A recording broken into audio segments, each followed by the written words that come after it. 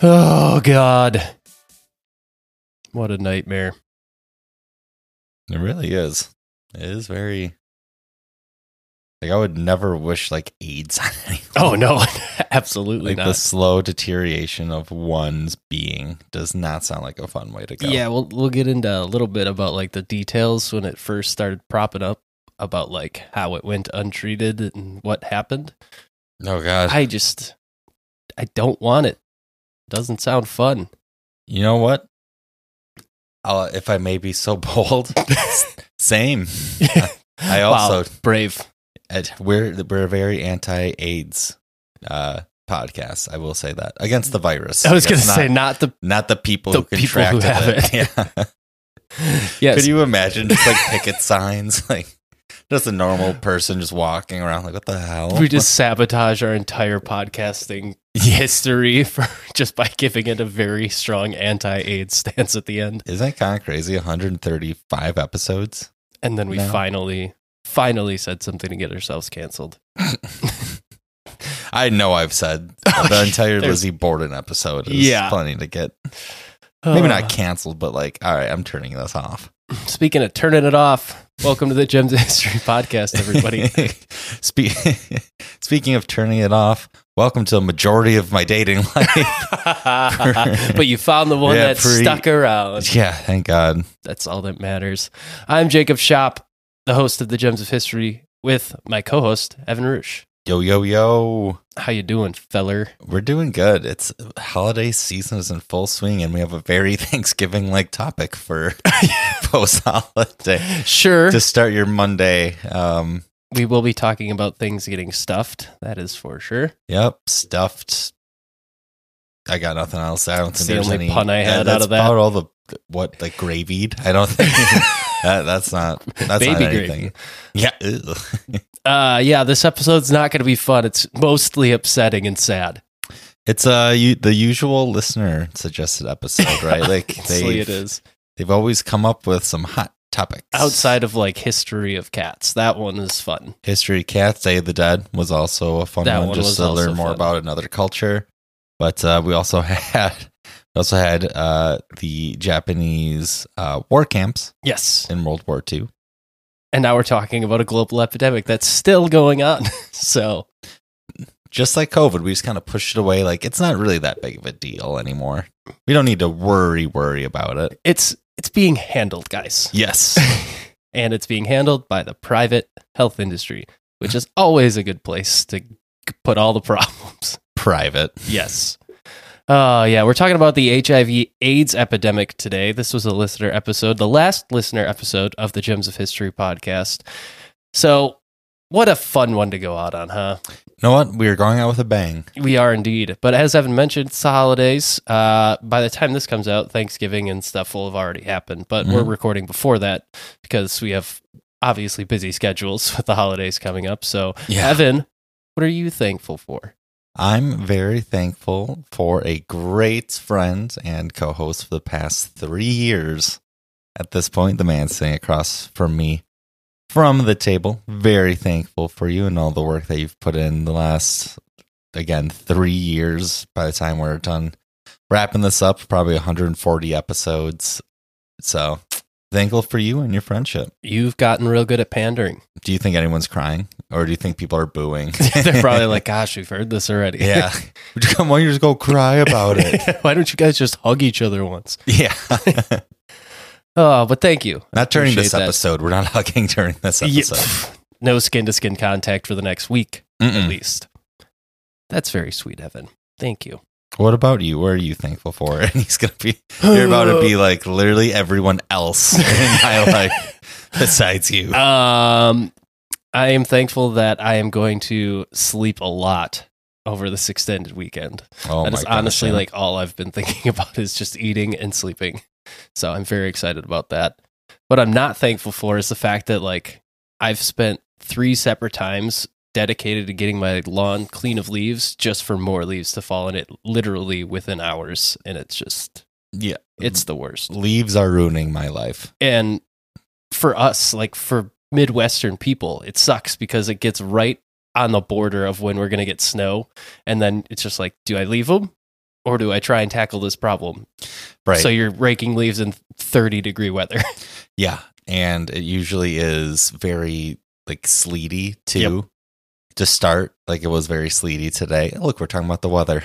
But like the leaves just get so mushy and gross, and then they stick to the sidewalk. And they're heavy. They're so heavy. Like the leaf bags I have outside right now are probably a good 50 This pounds. is the most uncle conversation I think we've ever had on this show. Well, do have the mustache going. So. It's true. We do both have the mustache going. I expect to see that all through. Well, we always do Friendsgiving, but I expect to see that for Friendsgiving and your Thanksgiving family photos. Absolutely. You can count on that.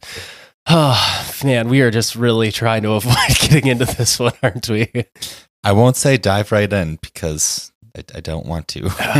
All right. Dive, at least. We should cover it. It's time to talk about the HIV/AIDS epidemic. It is, as I mentioned, it's not a fun ride, but we're gonna go all the way back, because to get to the start of the HIV/AIDS epidemic, we gotta backtrack all the way to Africa before all of the good old colonial powers came in and made it worse. Back when the rains were in Africa. That they were. Mm-hmm. You bless those rains. They were blessed rains.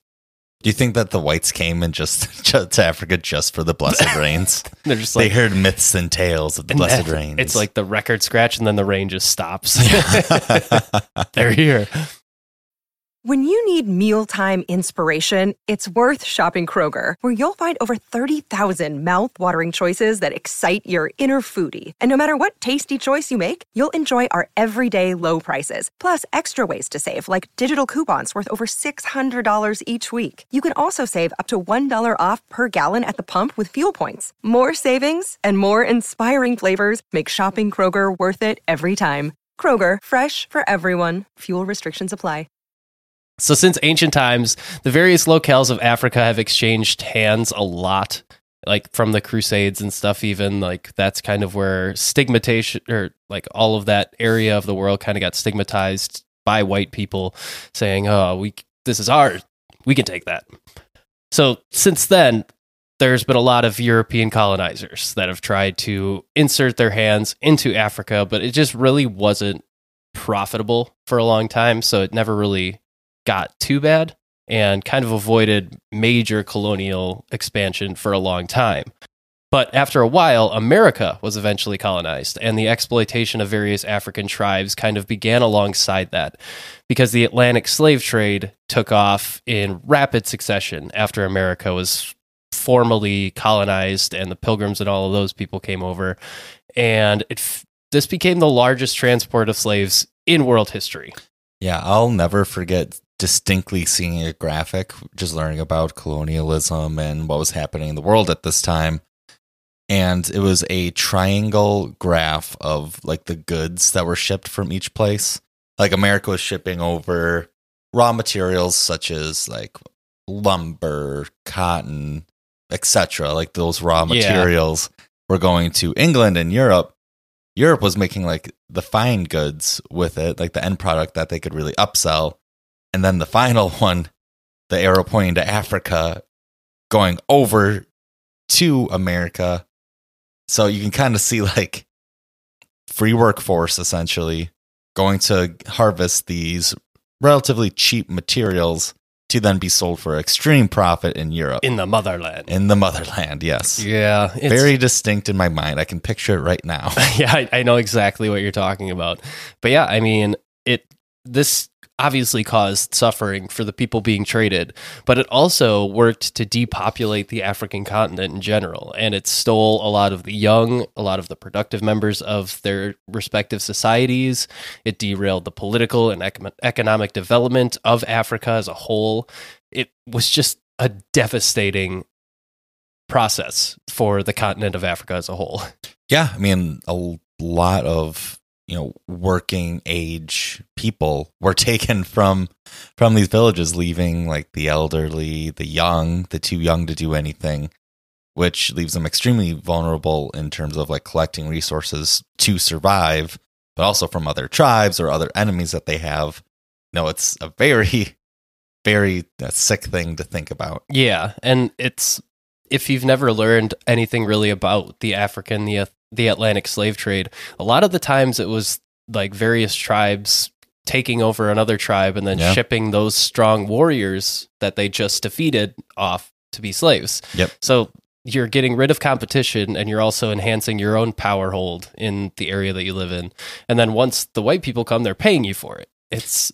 So you have way more incentive to keep going and doing what you're doing. What a crazy, crazy, crazy evil cycle that is. Right. Man. Well, and then also back home in like Europe, where these slaves are, where the profits are really being seen from this whole slave trade, the people there are really not working because the jobs are all being taken by slaves now. So you have all these people that need something to do, and they eventually overcrowd certain areas of the cities, and then they move over to Africa and set up colonies there because it's just like, well, now we can do this and we can rule over our own little sector of the world. Yeah. Not good. It is crazy that colonialism was really a product, not entirely, but partly enhanced just by overcrowding. Yeah. It's like, man, I can't find anything to do here. I should go where there's just about no other people that look like me and just kind of take over things there. Yeah, exactly. Because if you're the first ones, you kind of set the rules. You really have a good chance. Yeah. So not only did this devastate the societies and like the structure of these societies in Africa, but it also solidified that kind of dominant to subservient relationship between Europeans and non-Europeans, while the colonizers were the ones reaping all of the rewards for pretty much no work. Right. Yeah. I mean, even in the slave trade, like they were purchasing people for next to nothing from other tribes who, I mean, had no money, right? Exactly. European money, yeah, to buy like more goods and I mean enhanced weapons, etc. So it's a economic system created by Europeans to benefit Europeans and Europeans only. Trickle down, right? Ah, yes. It trickled down from us to us. Yeah, Reaganomics, except it's like like King Georgeomics or whatever. Yeah, exactly. King Leopold II-omics. Yes. Really rolls off the tongue. So greed, racism, and national pride were the three main factors as to what pushed all of these European powers to move into this market as quickly as possible. And once slavery ended all over, because the reasoning for it was pretty much just because it became inefficient due to the Industrial Revolution, a lot of that labor could be transferred into a factory, and then you can make children do it instead of enslaved African people. But the colonial outlooks of European powers shifted from owning the people of Africa to just owning the land in Africa that the people lived on. Yes. Yeah, it definitely switched to... It's also crazy because a lot of people are like, how did it take so long for slavery to end worldwide? It's like, just because new technology was invented, it really wasn't like a moral aha moment. It really was just the new technology and, we can have a machine and, like the point you just made, a child do this. Yeah. And pay them little amounts. And when I say that slavery ended, like obviously it didn't end. They just controlled the entire land of Africa instead of controlling individual people. Right. Yeah, it just transferred to a grander scheme. And once that kind of happened, capitalism and racism expanded by force first to take the land away from the people of these diminished African nations. So first by force, and then after they secured that land, European powers controlled that land through cheaper free labor, similar to how the slaves were treated. And they capitalized on the new markets that the land itself offered. Like, as we come to know now, blood diamonds or rubber was a huge export out of the African little villages. And eventually the hope of the native African peoples diminished as they're pretty much just held captive in their own land. But control by force only lasts so long. So to kind of avoid any conflict with that, the new controlling powers installed local agents who were native people that were educated at colonial schools and then would work underneath these new colonizers as subordinates. But they got paid better. They had control over people. You give people power. And once they get that power, they're going to be on your side more often than not. Right. It's almost like installing like a shadow government. Yeah. Or like a puppet government in a way. And as long as you keep that one guy happy, then he'll do whatever you say. By 1884, European countries claimed sovereignty over most of Africa through what they called the Berlin Conference, but that basically was just a meeting to decide which European powers get what parts of the country that they didn't own, but now are piecing out to each other. And then private companies bought rights to control areas that the different governments owned and the resources that they contained. Companies began to work heavily in the Sangha River Basin, where brutal and violent exploitation of the population there to extract rubber and ivory eventually inspired books that became bestsellers like Heart of Darkness. And I've never read Heart of Darkness, but if it's based on this guy known as King Leopold II, who was a Belgian king in the Congo area of Africa. And based on what I've read about this guy, this book is probably very upsetting. Yeah, I can't imagine a book with that type of topic is, a happy-go-lucky book. Yeah. You're not smiling at any point.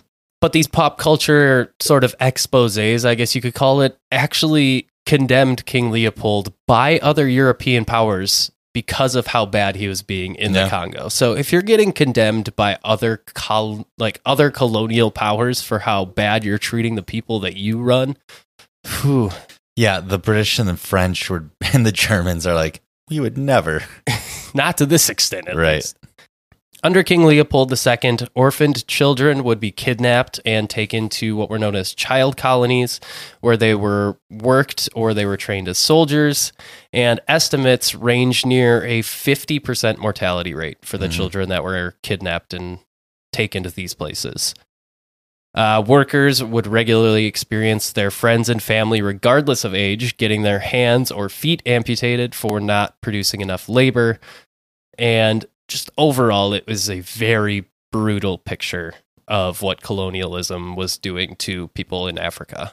Yeah, it's a very brutal system. And also, who had the idea of this person isn't producing enough, let's take away a hand? Right. Like, that's the crazy, crazy concept. It's so dumb. But this, in my opinion, there's no direct ties that prove this, but this, brutal treatment and amputation of people's limbs and stuff, I believe is one of the big contributing factors as to why this disease probably originally started spreading, because that's a lot of blood that's just being spilled and moved around between different areas. So right, these aren't hygienic places. Also, there's just flowing blood that can get anywhere, even to drinking sources, or water sources. But nevertheless, colonialism pushed on. New infrastructure under these colonial powers linked previously unconnected areas of the country of Africa, or of the continent of Africa, with steamboats transporting goods as well as people into new towns. Along the Sangha River, trading centers and colonial outposts began to pop up, and two towns in particular are where our focus eventually takes us for our topic today, which are known as Leopoldville, now known as Kinshasa, and Brazzaville. These towns attracted Africans from across the equatorial belt of Africa. If you don't know what that means, just the different various locales that are centered around the equator that crosses through Africa. A lot of the Africans from that area moved into these two towns, and the culture and creative energies of the towns turned them into lively venues for things like music and social interaction. But that also led to more relationships and opportunities for sex. And it seems that this is most likely where the disease we now know as HIV or AIDS began. While the epidemic started its spread through the United States in the 1980s, the first confirmed cases were found decades before in Africa. While we can trace a case back to a stool sample from 1959 in Kinshasa, traces in different apes and chimpanzees likely set the origin of the disease somewhere in the beginning years of the 20th century. Yes, that is very interesting that the first human case that we were able to track, was that 1959, but it does go back quite a long time to primates. Right. And I read a very over my head writing up of how this spread. It was very scientific and I didn't understand most of it. Right. But yeah, it talks about how long this various strains of HIV, what we now know, long it probably manifested in apes and different simians before it transferred to us. Like a long time, this thing was kind of just sitting dormant, waiting for an opportunity to be able to infect a new host. Right. Yeah. I mean, again, I'll never be able to understand and explain how germs work. Yeah. Or the complexities of the human body or just anything to do with cells. But from what you just said and the knowledge, a little bit of knowledge that you have or that I have, it does take a while for something like this to manifest. Like it takes like centuries almost. Oh, yeah. To get to the point where it's able to adapt and then infect like a human host. Yep. It can run rampant in an animal species for a very long time before deciding like, I want a new body. Yep, exactly. I want some new meat. So after all those years of waiting, it finally kind of snuck into the human realm at the beginning of the 20th century in the early 1900s. So it's, as I mentioned, a mutated form of a virus that is found in apes, and it can be found in multiple varieties of chimps and monkeys, and eventually one of those monkeys or chimp species that had this disease within it transferred it to humans through likely a bushmeat trading area, which bushmeat is just like monkey or ape meat that is sold as food. Right. And obviously that's a lot of blood that's going to be transferred. And that's where I mentioned like the amputations and stuff. Because if you're being forced to go back to work on this bushmeat trade after you just had a limb cut off, you're probably still exposed. It's not completely healed up at that point, and it's just a very easy way for germs to spread from blood to blood contact. Yeah, it like there truly is a million ways that this could have happened, and it most likely is not like let's call it the pop culture way that people say that AIDS started, where like someone had sex with a monkey. Yeah, like that didn't happen. No, let's just rule that out now. Well, maybe. It did. I'm giving it the very slim chance. I guess I shouldn't talk in absolutes. I'm not a Sith Lord, but there's probably like a less than 0.1% chance. I'm assuming it's the transference of blood or someone like drank it or drank blood, just undercooked meat, like something more logical than having intercourse with an animal. Yeah, because working in these jungles and stuff where these monkeys live, you're going to get scrapes and cuts, and it's going to be very easy for that to come in contact with a monkey that you just slaughtered. Yes. Yes. But after it infected one of the human hosts that it got a hold of, heterosexual sex and other blood-to-blood contact eventually helped to spread this disease. And if you know anything about HIV or AIDS, it's very nefarious the way that it works, because once it infects a victim, it patiently waits inside the body to show itself for years before someone can even know they're infected. 6 to 10 years is what I read is like a normal incubation period before symptoms really start to show. So that's a long time for this to start spreading before anyone even knows that they're sick. That's crazy. An entire decade can go by. Like how much life, we talk about this all the time, how much life has gone past like the last 3 years of us doing this show. Imagine 10 years. And then you're like, I'm feeling very weak. Yeah. My body is turning inside out. Well, the situation in colonial Africa served as kind of a test tube for spreading and magnifying the extents of what is now known as HIV-1, which is, it's kind of the designation for the more infectious version of HIV or AIDS, which is what we are commonly seeing nowadays. The end of colonialization and Cold War tension in Africa served as another way for the disease to spread outside of Africa. By the 1960s, many African countries began to win their independence from the colonial powers of the Europeans, and this was good in a way, but it didn't mean that they were always in a promising spot after this happened. Many of these nations became battlefields for Cold War struggles between the United States and the Soviet Union, specifically in the area of the Congo, which is where a lot of the virus's roots can be traced back to. So after King Leopold was deposed due to the criticism of his rule, Belgium as a country took over that area. And after a while, the Congo's independence got really rushed by the 1960s. There was just all these other nations were vying for their own independence, and Belgium pretty much just didn't have the resources to maintain it anymore, and it just kind of got expedited. Mm-hmm. Which is very interesting that you never think about Africa as one of the, let's call it proxy states that we used for the Cold War. Like, you completely forget. Oh, yeah. That. Like, yep, also happened there. Everywhere. Yeah.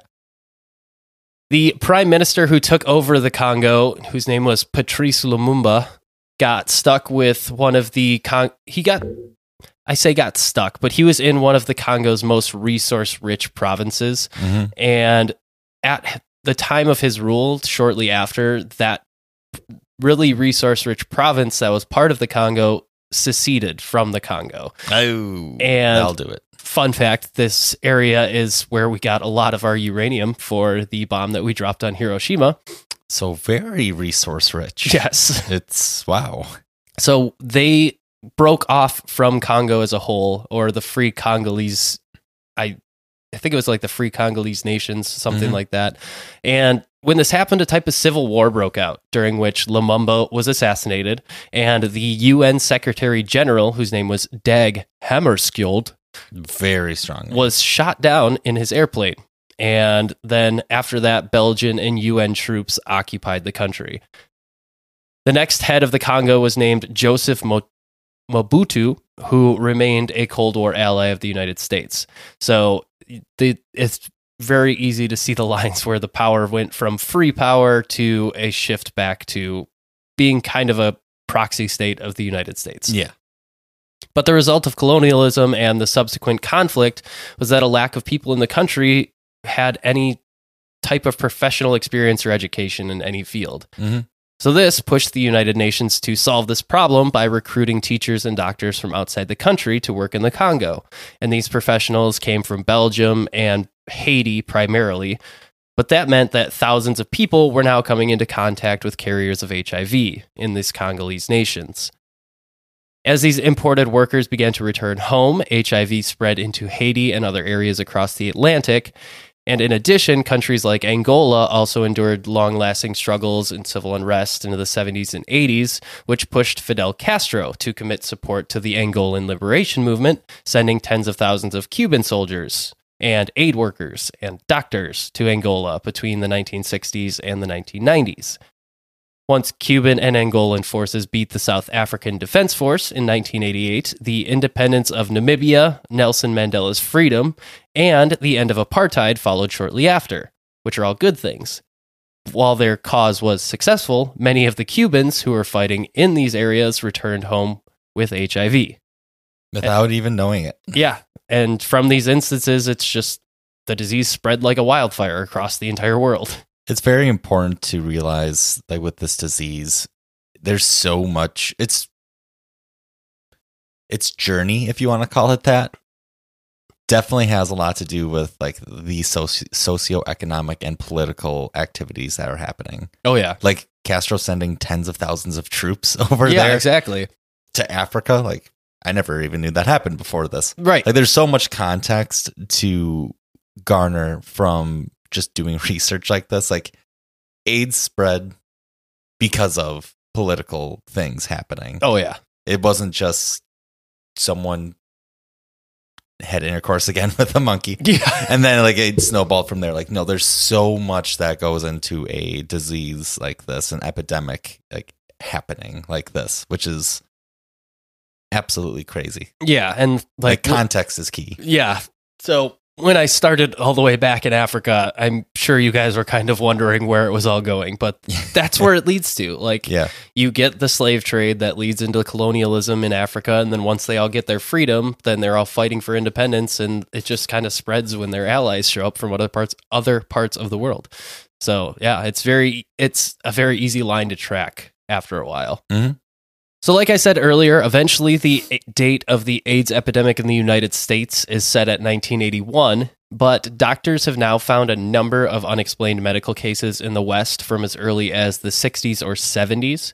And an evolutionary biologist from the University of Arizona named Michael Warobe placed the jump of HIV into the United States at probably 1970 or 1971. So a full decade or more before it was officially recognized, suggesting that the true mutation stronghold for the disease ended up being in New York City, not San Francisco, as was previously thought. Because, as we'll get to, that's where the large homosexual population resided at the time. Right. The LGBTQ population gets blamed for a majority of this. Oh, yeah. Which, like, I'll also have some stats. Like, it doesn't they were scapegoated. It doesn't get good at any point. The disease was almost certainly carried into the United States from the Caribbean in places like Haiti and the surrounding nations after they got infected. But that's not to blame those countries for bringing it to the U.S., obviously, because while 1981 isn't the origin date of the virus in the country, it is the first time when medical professionals realized that there was something unique about, in this case, a few specific cases of unusual pneumonia that popped up in Los Angeles. And like I said, I'm not saying that to blame Haiti for bringing it to the U.S. Nobody knew what this was. Like, nobody even knew that there was a new disease. Yeah, you can't really blame a country for diseases. And like no one even knows that it's being spread. So if you don't know that you're infected and you don't know you're spreading it, how can you be blamed for it? Right. June of 1981 saw a release from the Center for Disease Control's Morbidity and Mortality Weekly Report that set off alarm bells for some physicians who had seen similar cases to the pneumonia cases in Los Angeles in their own patients. These instances saw people's immune systems completely failing and leaving them extremely susceptible to infections from otherwise harmless illnesses that normal people like you or me could deal with any other day.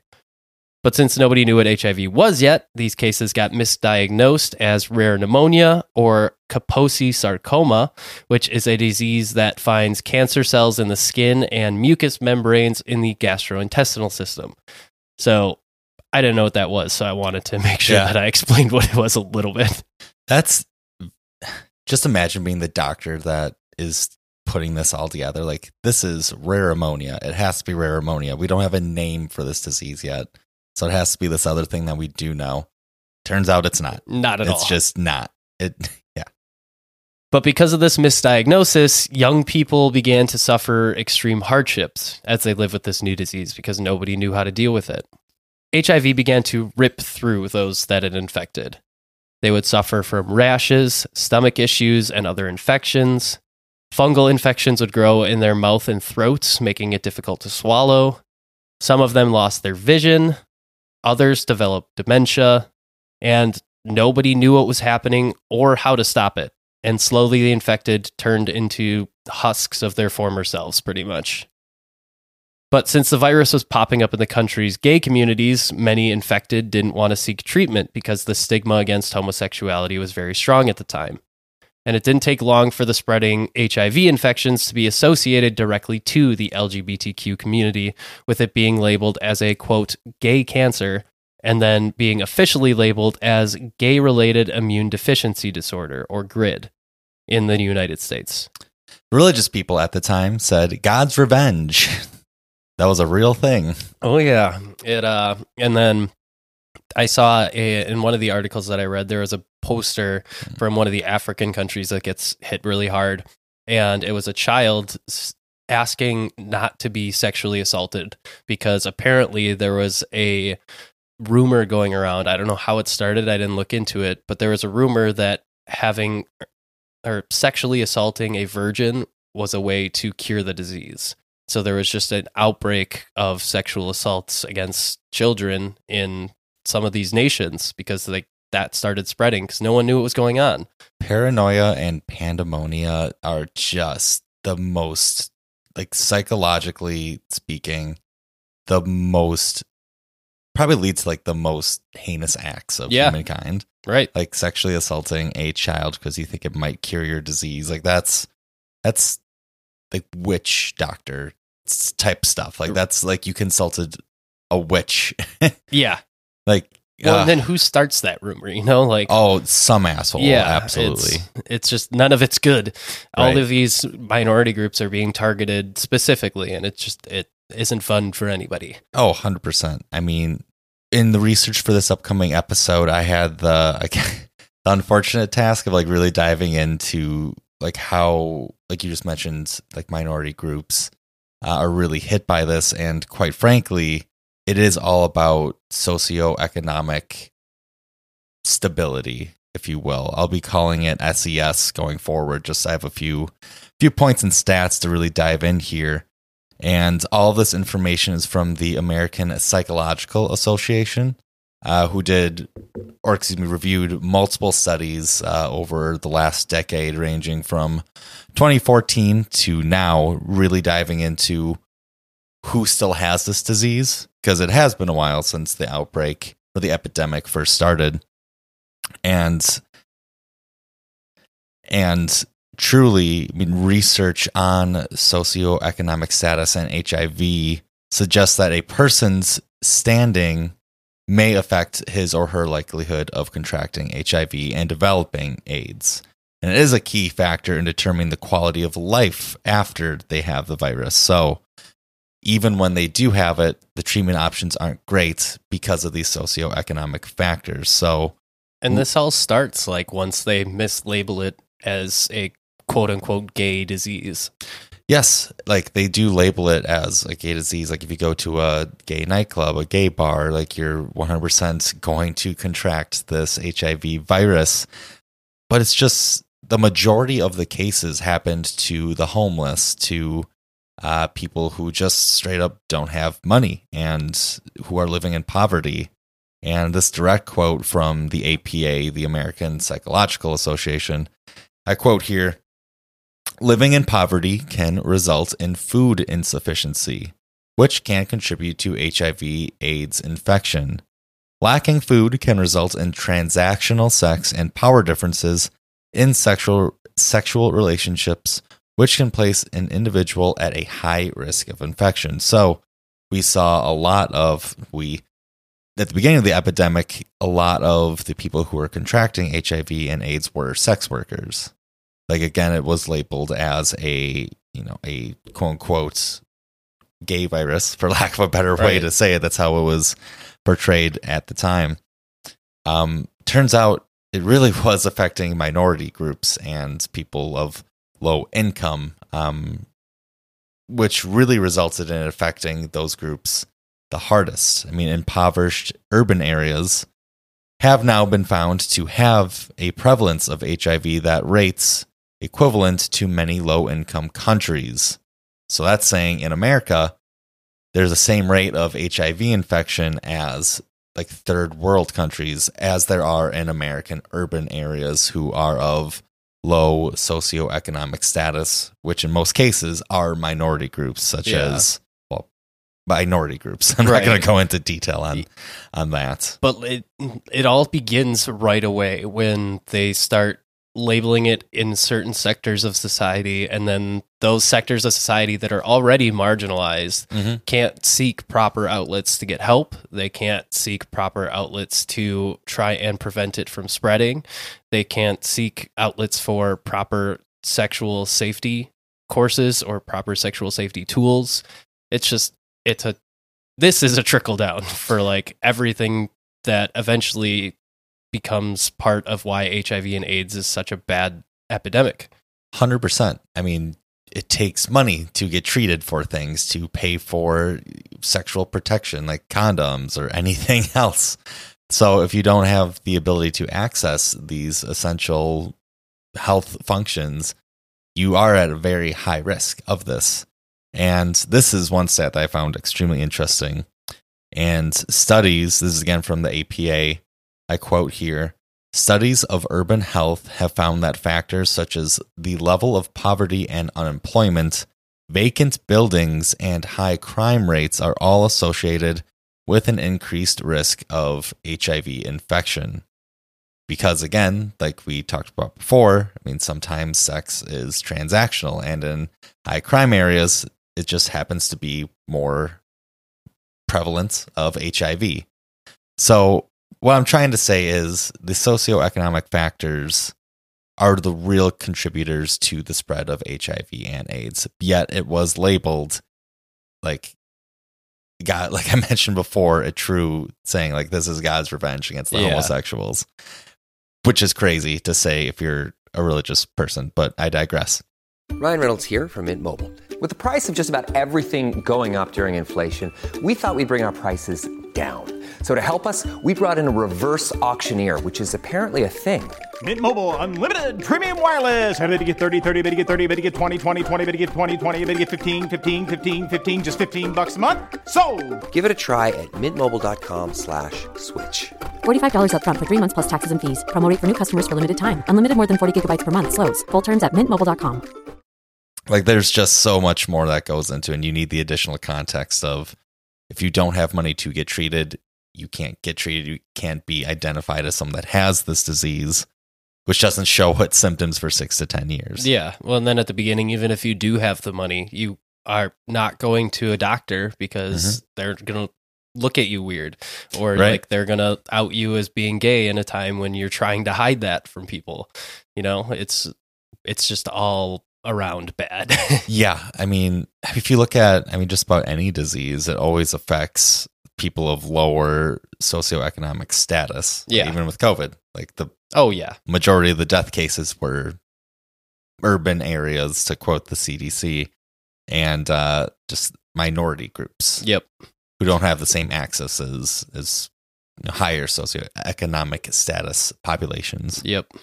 Around the same time that they labeled it as GRID, or gay-related immune deficiency, it was also the same time that physicians began to draw a comparison to a similar disease being reported out of Africa that was popping up in heterosexual patients. And eventually that stigma that was attached to the epidemic tapered off, and the CDC officially named the disease Acquired Immune Deficiency Syndrome, or AIDS, in September of 1982.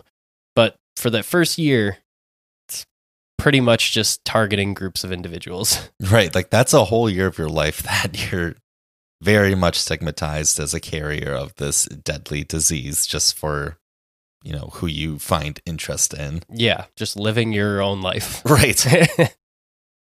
Naming the disease a different thing was a good step for diagnosing people correctly, but it was still hard for medical professionals at the time to find a cause for where the virus was coming from. Even more concerning, there was no cure that was working.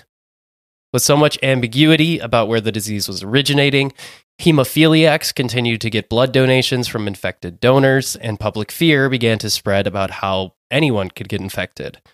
Some believed that a sneeze or a used toilet seat could infect them, and it caused panic to spread, and it compacted the discrimination that the infected people were already facing.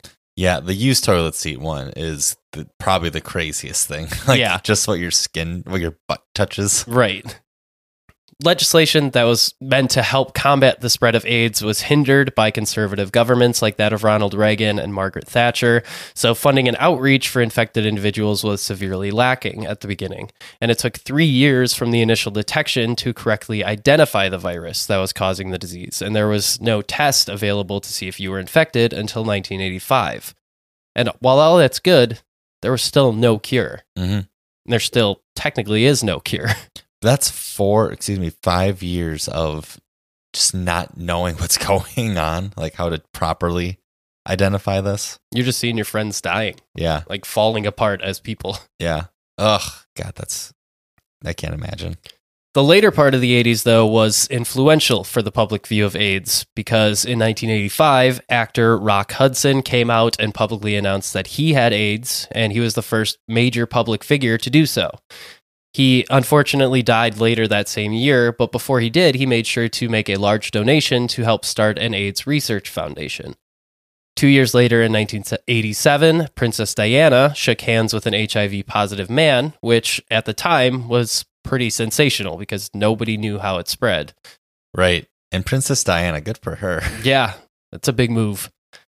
Once the 90s rolled around, prominent figures like Freddie Mercury hit headlines when he passed away due to an AIDS-related illness, and eventually more and more big names came out as AIDS carriers, like basketball phenom Magic Johnson, tennis star Arthur Ashe, and these actions helped to shift the public perspective on the disease a bit and quelled a lot of that stigma around the disease and those who were already infected with it. It really is crazy that once Magic Johnson got diagnosed with it, it really came into the public's eye like, oh, it can happen to anyone, including like 6-time NBA champion or 3-time NBA champions. Yeah. Like it's not just like LGBTQ community carrying this. Like, oh, it can happen to anyone. Right. Well, and then after he announces it, I'm sure all of the people that had played him in basketball in recent times were like, oh God. He had a tough time after. Yeah. Like that's a very interesting story that we could dive into, but he had a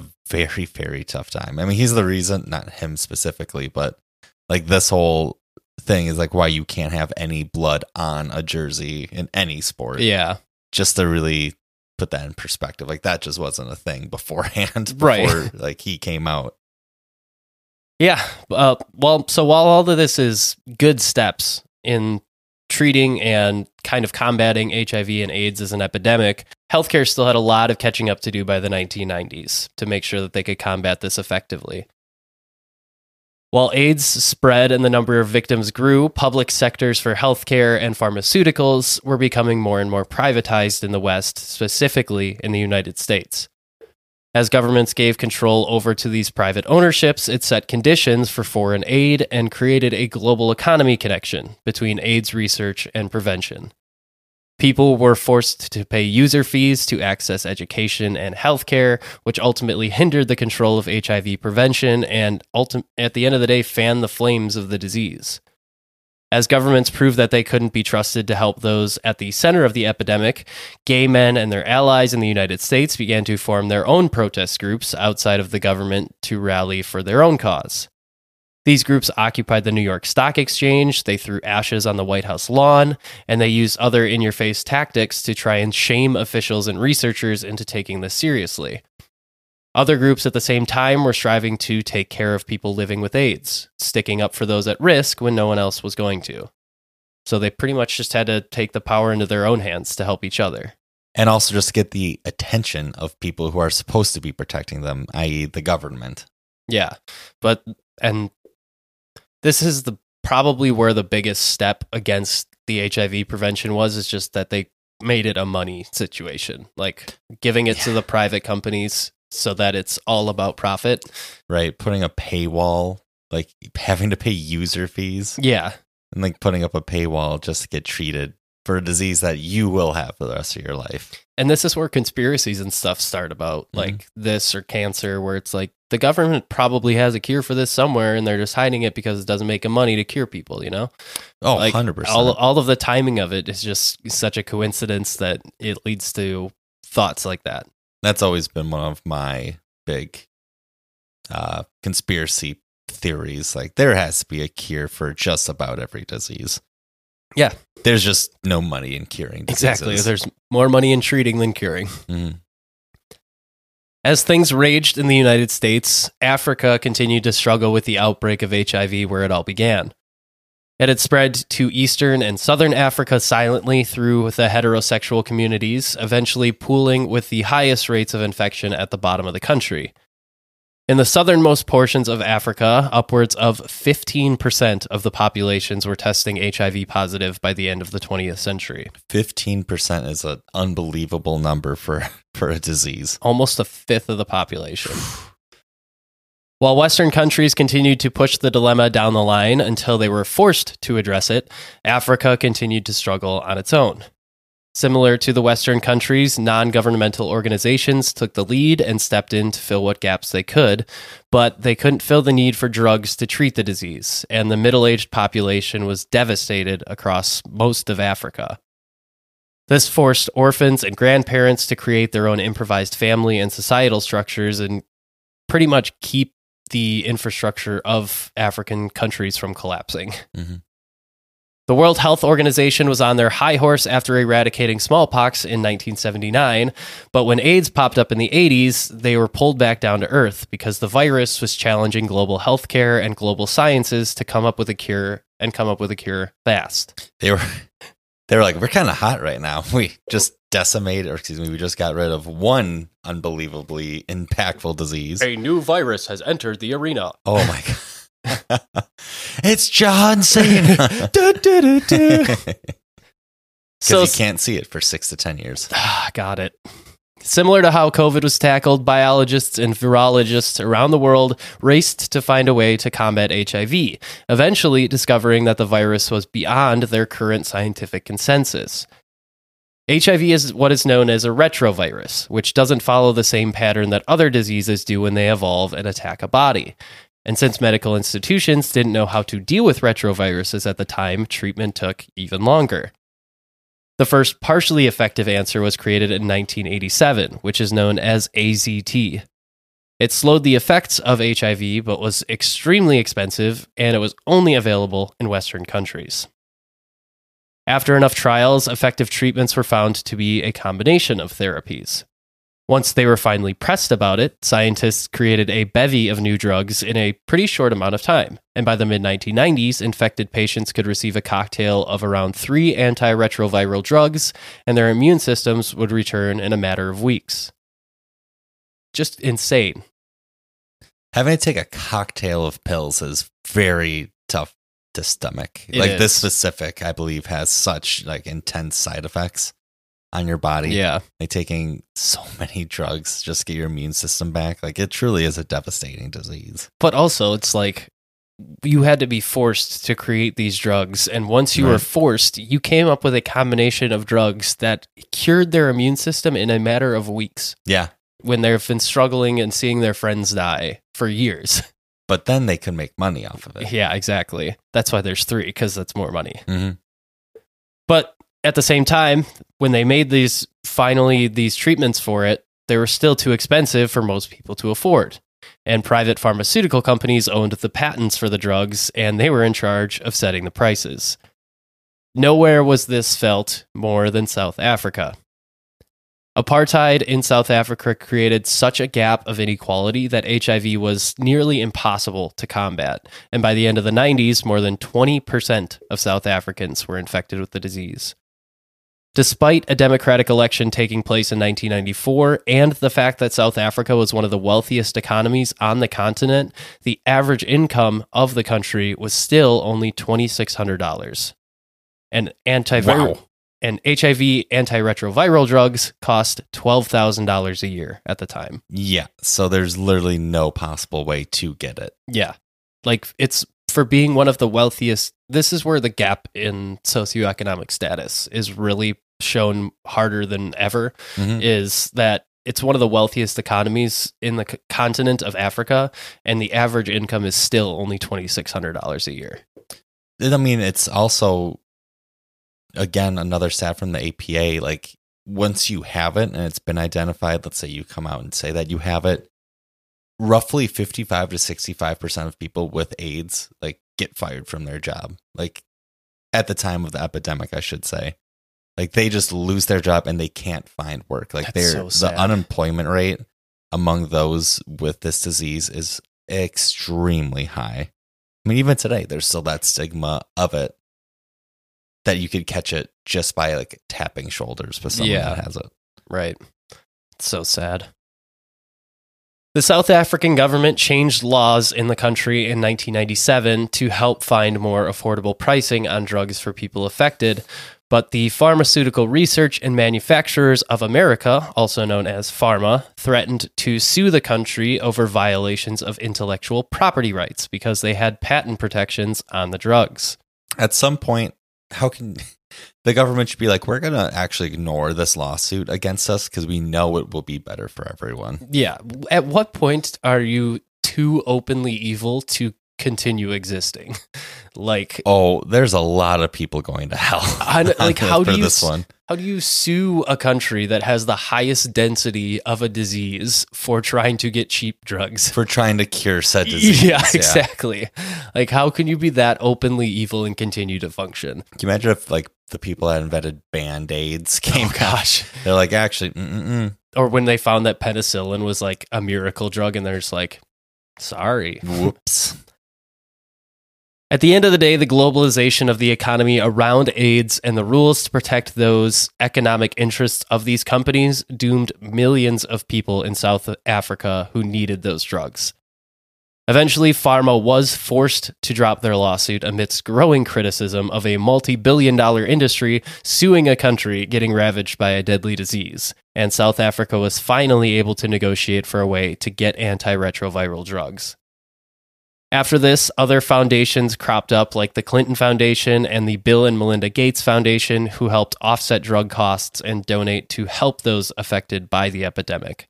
So it took a little over a decade, but finally people are taking it seriously and donating private money to help combat this.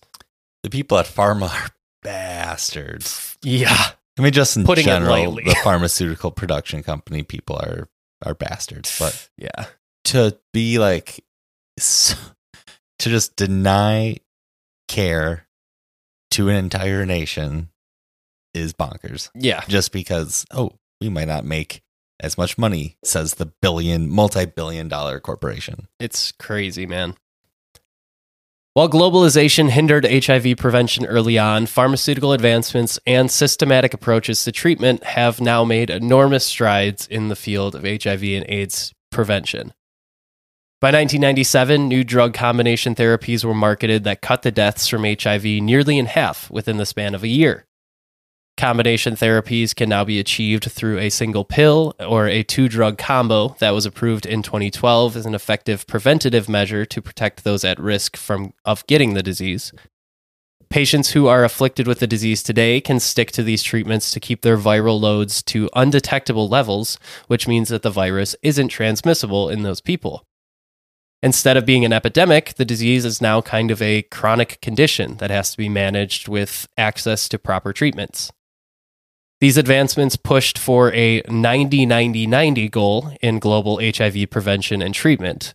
And this means that they pushed to have 90% of people living with HIV to know their status, 90% of those diagnosed with HIV to receive antiretroviral therapy, and 90% of those on the treatment to achieve viral suppression by 2020. Now, that was a lofty goal, and it wasn't entirely met, but there were certain countries that were on track for that goal initially. So it's going way better than it was at the beginning. You definitely have to set lofty goals for this. Yeah. Just to really drive it home. But like 90-90-90, that's an unbelievable shooting rate. Like, just thinking of it in basketball terms. Oh, yeah. Like shooting percentage. Like regular 2-point field goals, 3-point field goals, and free throws all at 90%. You're the best basketball player in the world. Right. That's a Hall of Famer. Like he owns the Hall of Fame. Right. That's Pablo Sanchez in just about any backyard sports game. What a stud. Today, global funding has shifted to maintain a level of prevention and treatment among those infected, and massive investments have helped lead the way in that. But that doesn't mean that it has stopped the spread everywhere. Eastern European and Central Asian countries still see a rise in numbers due to undiagnosed patients and the high possibility of spread due to those undiagnosed people. Since the onset of HIV, approximately 86 million people have been infected, and tens of millions have died due to AIDS-related causes since the beginning of the epidemic. Today, approximately 39 million people currently live with the disease, and the toughest part of combating the disease is the lack of access to available treatment in the countries that are hit the hardest. Evan kind of went over the reasons for that. These poorer countries are not only lacking in drug availability, but also food scarcity and other infectious diseases compound the disaster of what HIV has done to their communities. Mm-hmm. Although HIV testing has increased over time, about 1 in 7 people infected are still unaware that they are infected. There have been significant declines in infection rates since the 90s, and 2022 saw the fewest new HIV infections since the 90s, but there are still about 1.3 million new infections a year. Still today, wow. With all the cutbacks and everything. Mm-hmm. New information continues to come out about the disease as it continues to be studied, but until access to preventatives and testing is readily available in economically depressed areas, the disease will likely continue to infect more people every year. However, there are some positives along with all of this new research. For example, one study was able to clear the name of so-called patient zero of HIV, who was a man named Gaten Dugas, who was harassed and vilified for the belief that he caused the disease to spread to thousands of people. And I read a really good article about how they were finally able to clear his name after he was single-handedly put as the face of why HIV was an epidemic. Being put as the face of AIDS is very tough. Yeah, like there was a news article from 87, I want to say, where there was a notation on the article that had an arrow pointed to him that said pervert, and it's like, just, I can't imagine how his life was affected. Not only the fact that he has HIV now, but he's also going out into public and being harassed by everybody. Being called a pervert in a newspaper. Yeah, it's... So they're finally able to clear his name, which is good for those who are still living that knew him. There have even been a few rare cases of people today who are deemed cured from the disease from stem cell transfusions and similar procedures to that. Like they were getting treated for a cancer or something similar and ultimately ended up getting cured of their HIV for years. Wow. In 2019, the Department of Health and Human Services announced a new goal to achieve 75% reduction of new infections by 2025 and a 90% drop by 2023. This could be aided by new potential vaccines that are undergoing clinical trials right now and hope to show success at preventing the spread of HIV, but the efficiency of these new tests remains to be seen, and it remains to be seen how those vaccines are going to be disseminated to the areas that need them, honestly. Right. Yeah. I mean, the goal for 2030, like 50 years roughly after it was officially labeled an epidemic, like that's a long time to get to like this point to basically eradicate a disease. Right. I mean, you think of COVID, like we tackled that pretty well in a relatively short amount of time. We really did nip that one in the bud, I will say. So, I mean, hopefully these vaccines prove to have high efficiency rates and can be easily spread across these communities that really need them. But once again, it's all going to come down to private sector. So I guess we'll see what happens. That's true. Private sector, as well as just education, like additional education about the disease. Even if there are vaccines, we saw with COVID, like vaccines were produced, people still had doubts about them or like wouldn't take them.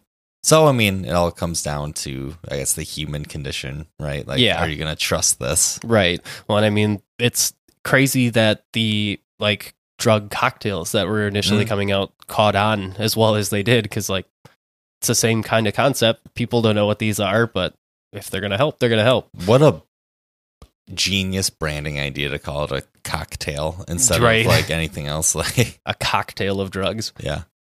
But yeah, it's an ongoing problem. There's, as I mentioned, there's really no effective cure for it. Right. Other than like the few instances of the people that got lucky enough that the stem cell procedures that they went through dropped their viral loads to undetectable levels for an extended time until they passed away. But now that's a crazy thing do you think the doctors after that happened were like, dude, 2 for 1? What? Crazy. Yeah. But yeah, it is very manageable now if you are infected with HIV. As I mentioned, it's kind of just a chronic illness that we have to deal with.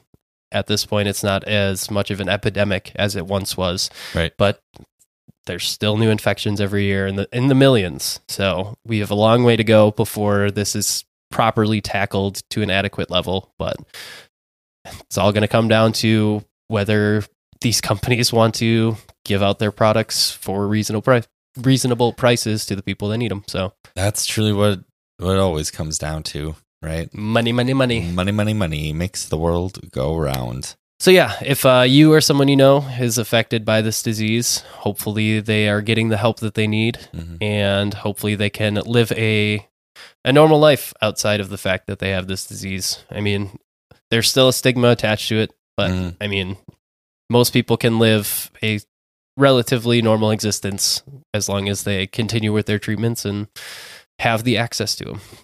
Right. To your point with the ongoing stigma, it is very prevalent. Like that stigma and idea that, and even still that it's only affects the gay community, is still very much alive in in American society. Even in advertising, like you see the commercials for drugs, and a lot of times it is homosexual couples. I never even know. Yeah, that is true. So it's very subtle, but I mean, it's a good way of marketing it, I guess. Yeah, but that's true. You know, but still stigma attached to it. Yes, definitely. But if you want to continue the conversation with us about this episode or any of our episodes, you can find us on X at gems_history. Find Jacob at Jacob from Wisco, myself at Whatevskis. You can also find us on Instagram, TikTok, Facebook. Pause. Do you think there's any way that someone can go back and just think about all the different combinations of our social medias that I've done throughout the year? That'd be so fun. If someone can do that, please be my guest. A big like master cut of all of them together, like a pie chart of like how many times has he said Facebook first, that would Patreon be amazing. First, or like how many times you've mentioned those medias in general, and if you've missed them a certain number of times, like how much percentage they have, the hit rate. Yeah. Well, basically, you can find us on just about any social media. Just search Gems of History Podcast, and we will be there. Yes. As I mentioned, this will be out after Thanksgiving has already occurred, but we hope you guys had a safe and happy holiday.